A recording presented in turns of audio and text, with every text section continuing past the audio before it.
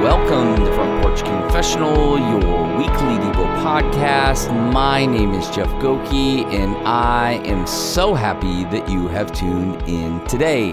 Welcome to episode 267, and welcome back to my front porch. Hope you're doing good, whatever day it is, whatever time of day it is. Hope you are doing really, really awesome. I don't know if you're like me. So Patty and I have been married for 23 years, and I still get a kick out of when I fix something. Here's a really interesting fact for women listening to this podcast. Men are just grown-up boys. I get the same thrill of fixing something as I did when I was a kid. And by the way, I'm still looking for some form of like, way to go, buddy. Like, when I was a kid, I wanted to always, look, I get a good grade, or I did something, or I fixed something in the house or whatever. Or look, I cleaned my room. And, I always wanted my mom to come in and go, wow, that's awesome. Thank you so much. Oh, today, we have this back door. It's a French door, and it's just not been locking. It's been a whole thing. Patty hasn't felt safe, and actually, this is total like Goki, janky way of fixing things, but like it wasn't locking correctly, so we were taking a rope and like kind of doing a figure 8 in between the handles. So if anyone tried to break in at night, no one would do that. So because to replace the door is like outrageously expensive.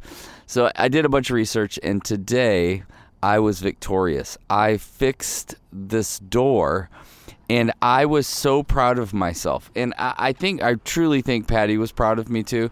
Like, she was just like, thank you, this is so great. And I felt like $1 million. I felt like $1 million, and I was like, I'm just a grown-up kid. Like, I just wanted her so bad to go, you did a good job. Look at you. Like, you do matter here in this home. Like, it's so great. Like, it was great. So today was like a great win day for Jeff Goki. Like, conquered a few things today, actually. So I split some wood that we were having some hard time splitting wood. Like, Cooper got home from work and was like, man, you crushed today. I was like, I kind of did. I kind of crushed today. So anyway, I hope you're crushing today. Wherever you are, whatever you're doing, or if you're about to go into tomorrow, go crush tomorrow. Like, get after it. It's so awesome. I don't know what it is, but in the probably the last week, I have felt like, man, I'm feeling more like myself. I feel like I'm moving in a really positive direction. I'm like, I don't know, I feel a little more focused. So it's been a good week for me. And I know for a lot of you that you've had really good weeks. I also know for a bunch of you, it's been a really hard week. And I think that's the hope. The hope is like, just don't lean into that despair. When it's hard, when it's difficult, when you're like, oh man, because there is going to be a day. And for me, it's like, there is going to be a week. For me, it was like, man, it felt like a decade of like, geez. Like, this just doesn't stop, like hard, And, but this week was a really good week and got a lot done. So anyway, hey, thanks for listening. I always love it. I just appreciate the fact there's a bunch of you out there listening, and I continue to get feedback from people about how it's helpful and how the podcast is helpful. And that means a lot to me. So thank you so much for those of you who hit me up, and I really do appreciate it. And then thank you for those of you who continue to give on Patreon, www.patreon.com/Front Porch Confessional. Really, really appreciate it. And then don't forget, you can go buy the devotional, Front Porch Devotional, $10 at Amazon. If you want to get that, you can absolutely do that. Okay, into our passage. Again, this was another passage I was like, I have for sure done this passage, because there's these passages that are like central to a lot of how I preach and the things that I really love to teach on. And I'm like, I've never done a podcast on this particular verse. So I'm really excited to do this passage today. And it is Colossians 1:27. To them, God chose to make known how great among the Gentiles are the riches of the glory of this mystery, which is Christ in you, the hope of glory. I'll read it again. To them God chose to make known how great among the Gentiles are the riches of the glory of this mystery, which is Christ in you, the hope of glory.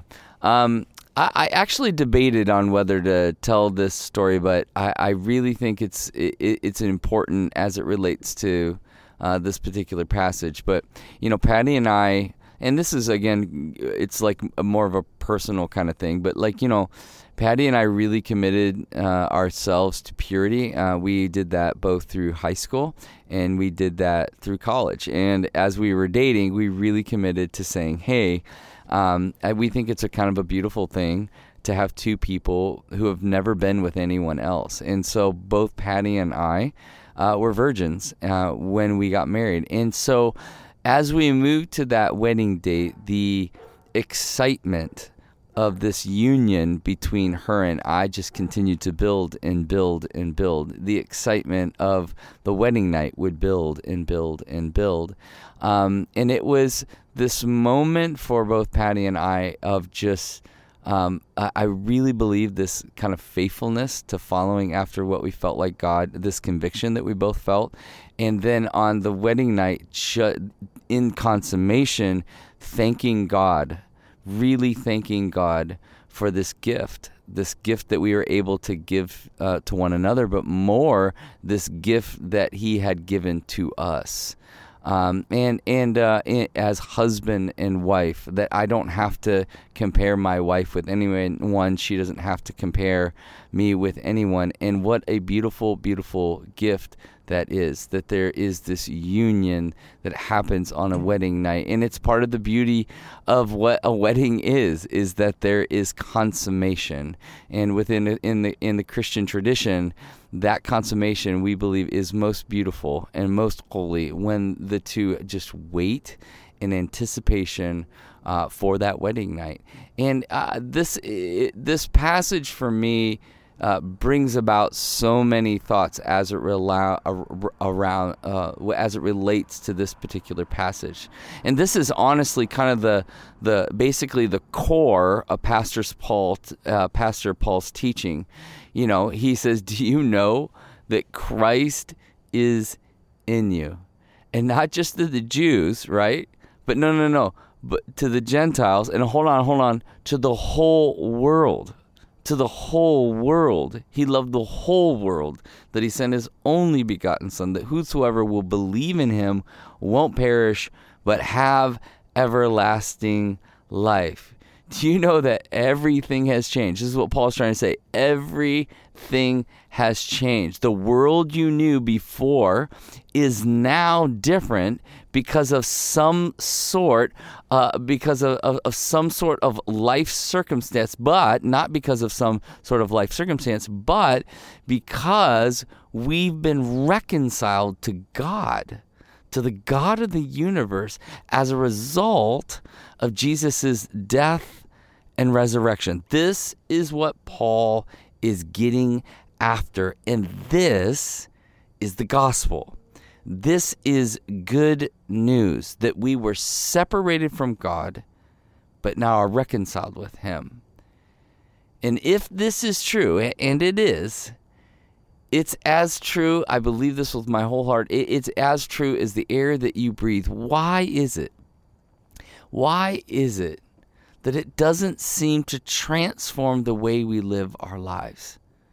Like this mystery, this beauty, this glory, everything about this good news, if we really believe it's true, and it is true, why isn't it transforming? What Paul is trying to explain to these people and to the Colossians, to the people in Colossae, and to us as well, is that we are no longer, like, there's no separation between God and us because of sin. Like, there's no separation. Jesus drew near to us. That's why Jesus says this. Jesus is like, look, abide in me and I'll abide in you. That right there, that is powerful relational language. Powerful relational language. And for most of my life, And I think as I think about this passage in Colossians, and I think about John 15, that's the abide passage. I think for most of my life, like I was like a good soldier, like, yes, sir, no, sir, tell me what to do and I'll do it, sir.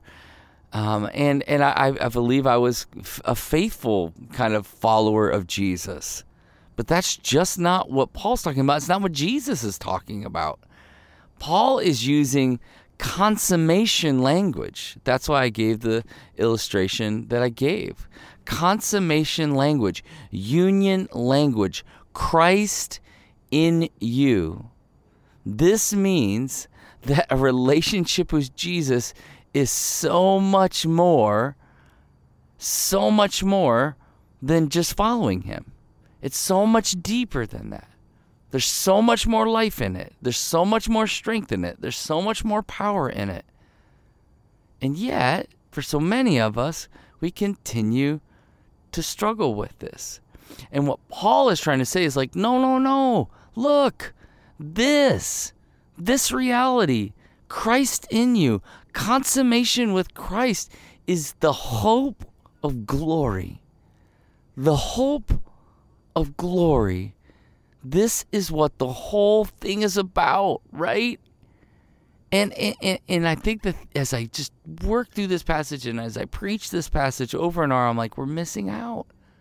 So many of us are missing out. At times, I'm missing out. The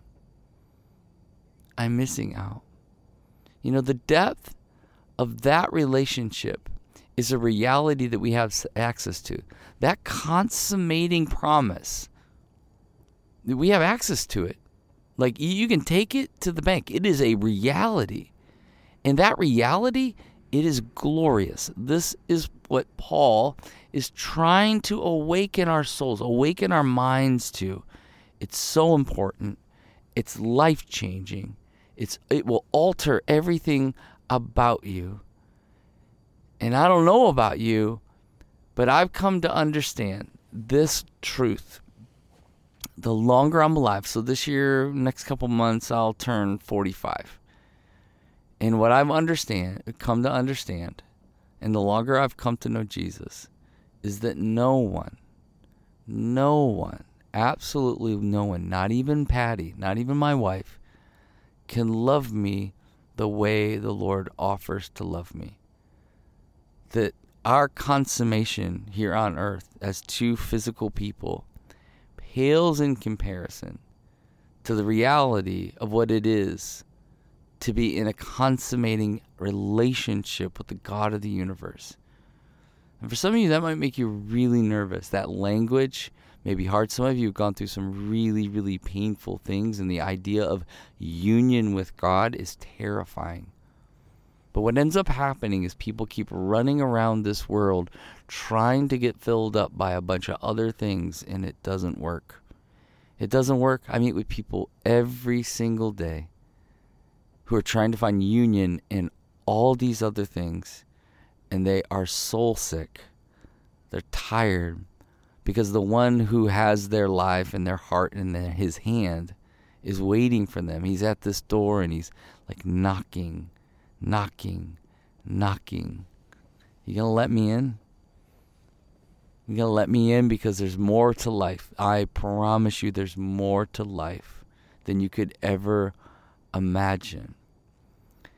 And what is interesting as we start working through and thinking through this idea of consummating relationship with the Lord is that there are no limits.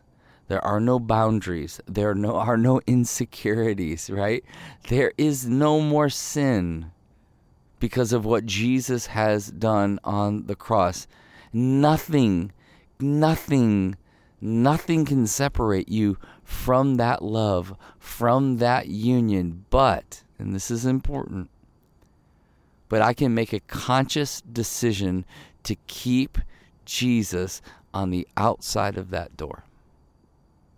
And he patiently waits and patiently knocks and draws you. He's drawing you into himself.